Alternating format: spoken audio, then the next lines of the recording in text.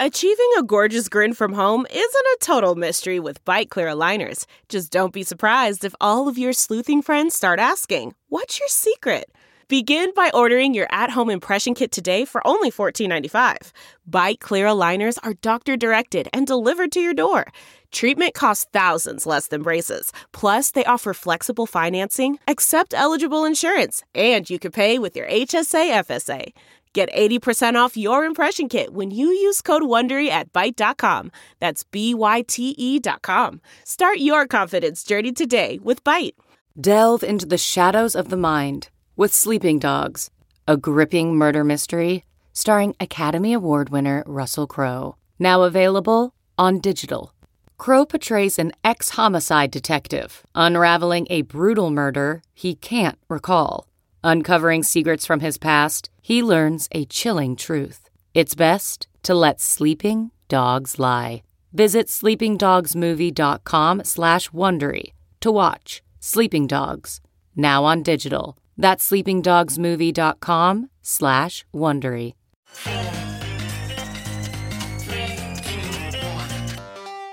Welcome back to The Breakdown with me, NLW. It's a daily podcast on macro, Bitcoin, and the big picture power shifts remaking our world.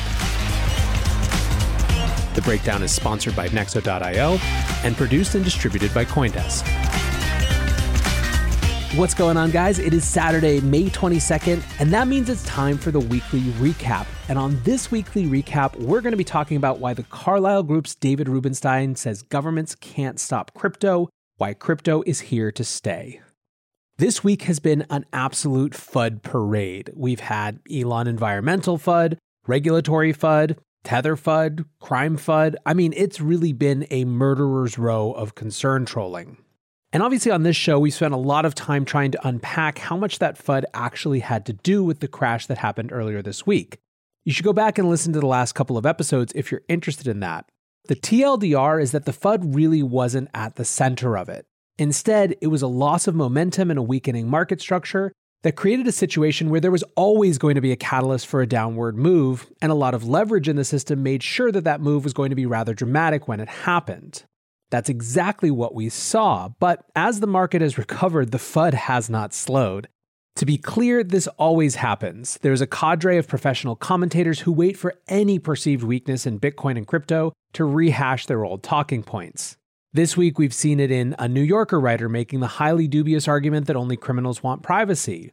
Paul Krugman once again revealing that he just can't get over the libertarian politics of many Bitcoiners to actually engage with the technology on any substantial level. But it hasn't just been the chattering class spouting these things. We've had a significant amount of discussion on the regulatory front. Here are a few of the latest hits. New SEC Chair Gary Gensler spoke at the 2021 FINRA conference.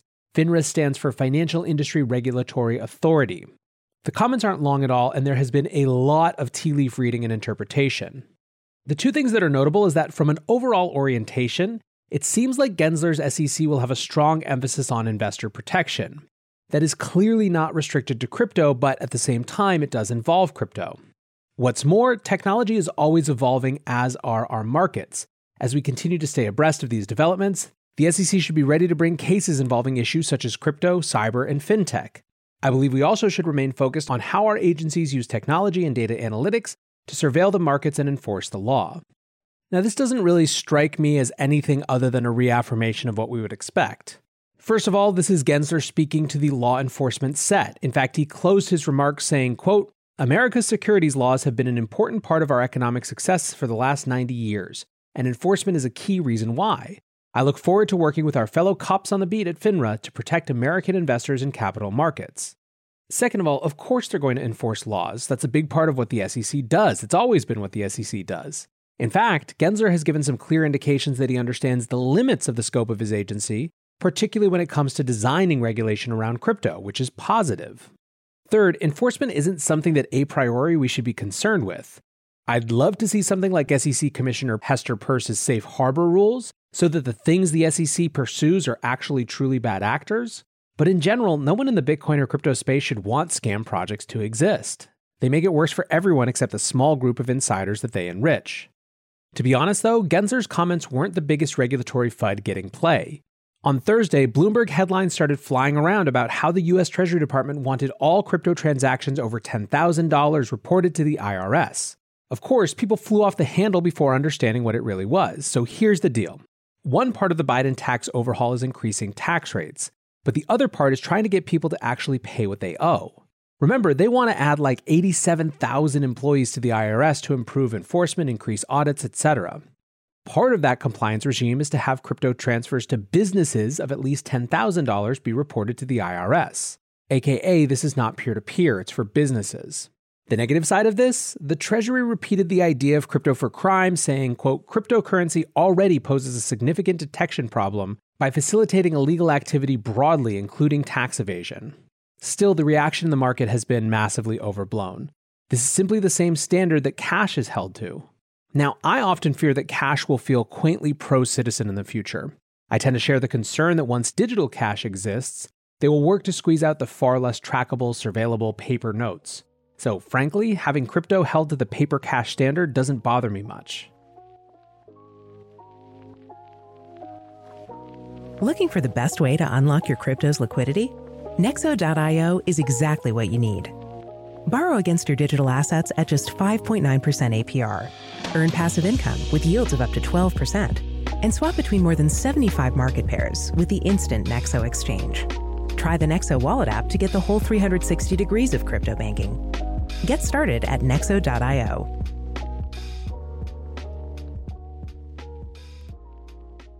So how do we sum it all up? Well, here's what Caitlin Long had to say about it. She tweeted, "It's clear a U.S. crypto regulatory crackdown is starting, but I'm optimistic because most of the major players and agencies have spoken already, and the policy is taking shape. It's pay taxes, comply with laws, and don't take shortcuts, and will enable the innovation. It's not a Bitcoin ban. A clear chronology. Fed releases payment systems access guidelines. May 5th. SEC warns about Bitcoin futures, May 11th.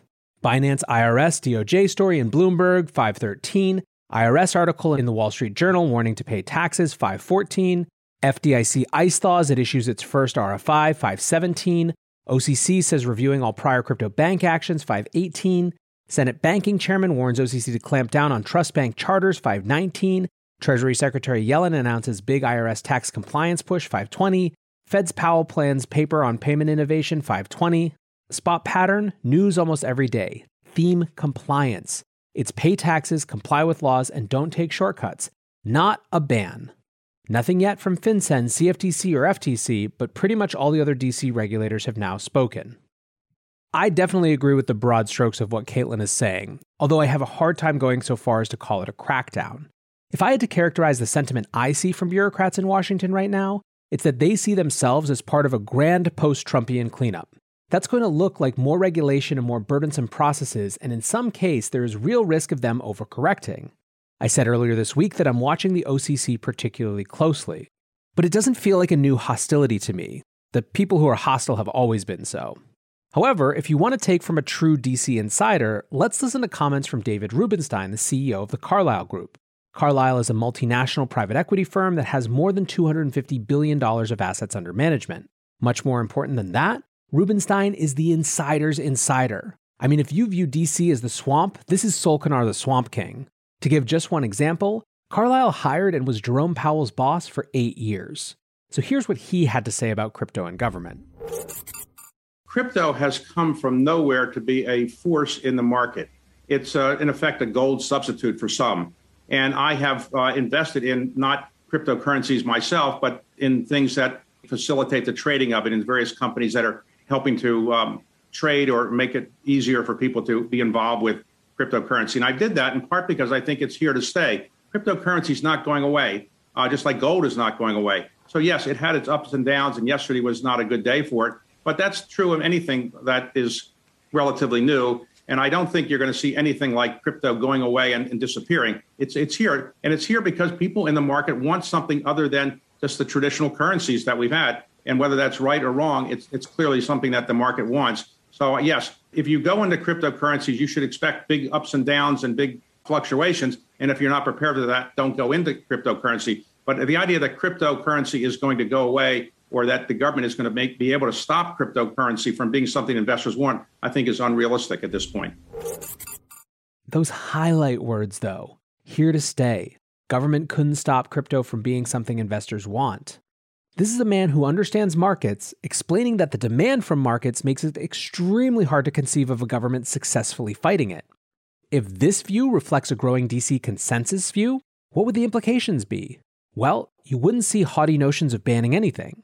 You would see bureaucrats trying to bring the parts of crypto that touch their little sphere of influence in line with what they perceive to be are the relevant applications of existing regulations. In other words, exactly what we're seeing, exactly what Caitlin Long laid out. This is the bureaucrats' bull market. It's not about banning, it's about ensuring compliance. That doesn't mean everything will be easy and hunky-dory and without some problematic interpretations of what compliance means. But it is fundamentally different than the sort of existential rhetoric that has been floating around. Now, one last note on compliance. There is regulatory compliance, but there is also normative compliance. One of the major shifts in government is a more serious focus on ESG concerns, with the E for environment being chief among them. Hold aside debates about the substance of that for now, there is no denying that the government in power views as chief among its jobs to right the ship when it comes to progress on climate change. Part of that is putting pressure on businesses to comply. This is coming through the Treasury, through the Fed, and more. My guess is that there's going to be a race to make good on the promise of the greening of crypto. More renewables and mining, a shift to POS for Ethereum, and more. I think Elon is going to be seen as one of the catalysts for it, and I think that perhaps this China mining ban that we discussed yesterday will be a part of that as well. Already FTX and BitMEX have announced that they're going to be buying carbon offsets, and I hardly think this is the last that you'll see of that.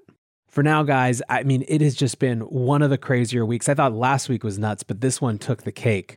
I hope that as we're going through it, you're taking some time to reflect and to enjoy that you are a part of living history.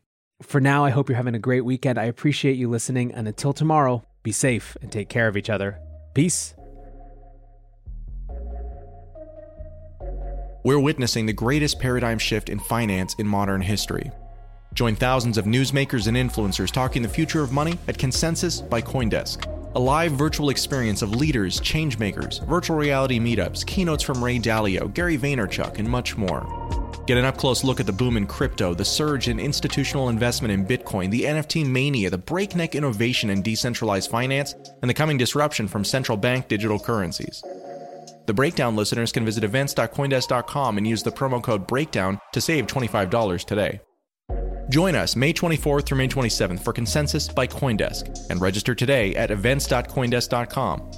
Thanks for listening, and we'll see you there.